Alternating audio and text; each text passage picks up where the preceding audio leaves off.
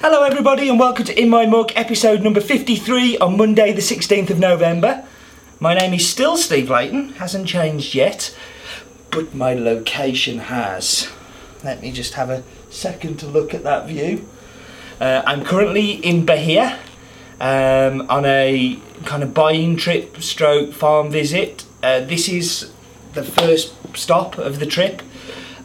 We've got a whole heap of coffees to cup in around about 10 minutes time, which I'm very excited about. Some very unique lots as well, which I think you guys are going to be excited about too.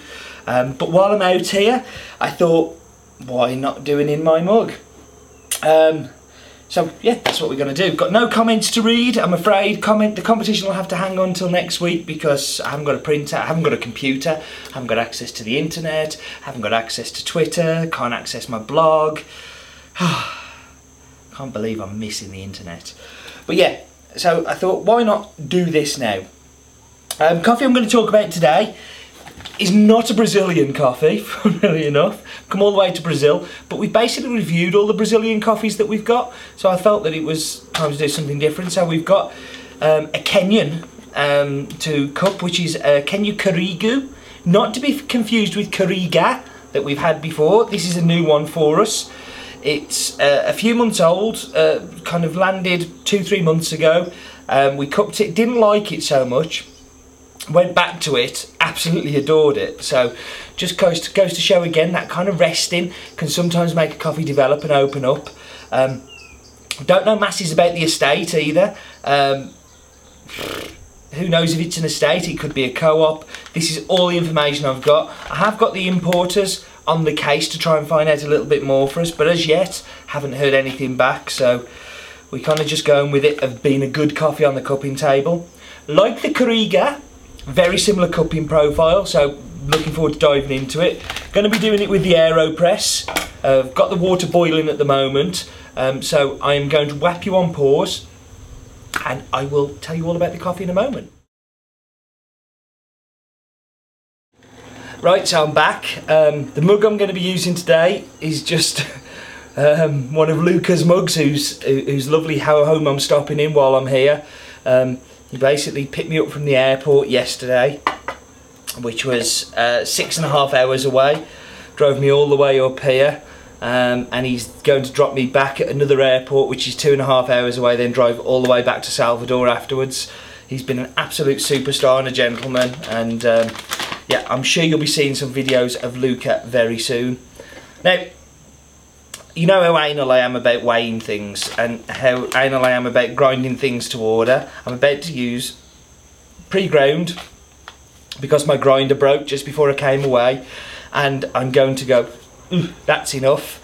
Really what you should be looking for is around about 16 grams of water for this one. Well, 16 grams of coffee, sorry. Which I'm guessing is around about that. I'll get that little bit off there, I don't want to waste. The water I'm going to take up to the 3 level. Now I know people are going to be putting in the comments, why aren't you doing an inverted method? Do you know why? Because I don't feel I need to. I kind of like brewing this way. It's always worked for me, and the inverted, I can see why, but I don't feel it changes the cup enough to warrant doing it. And you know, this is kind of good as it is. So you see they've got a little bit of a drip, but it's not much, and it's, you know, I'm kind of quite happy with it that way. So I'm going to have a little bit of a snozzer in the bag today.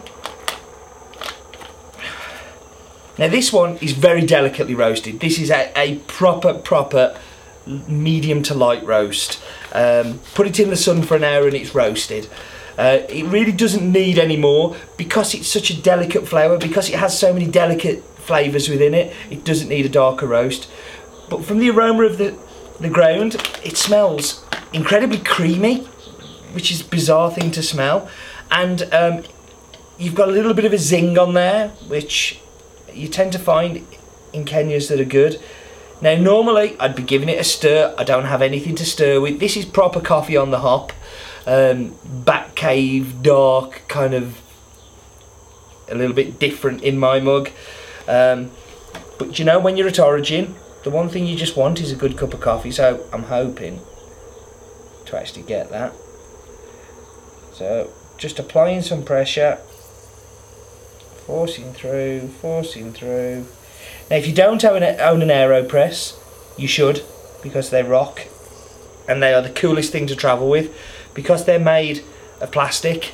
They're really cool. Now I'm topping the rest of this up with water because I don't like the AeroPress as it comes. I'm just going to knock that into there actually, so I don't mark this lovely table. I don't like AeroPress as it comes. I always like to dilute it. I would have diluted that a little bit more if I didn't realise quite how small this mug was. So time to smell the actual coffee. Again, I can smell the creaminess coming off, and it smells delicious. And for a man who hasn't had a cup of his own coffee since Monday, I'm sure it is going to be delicious.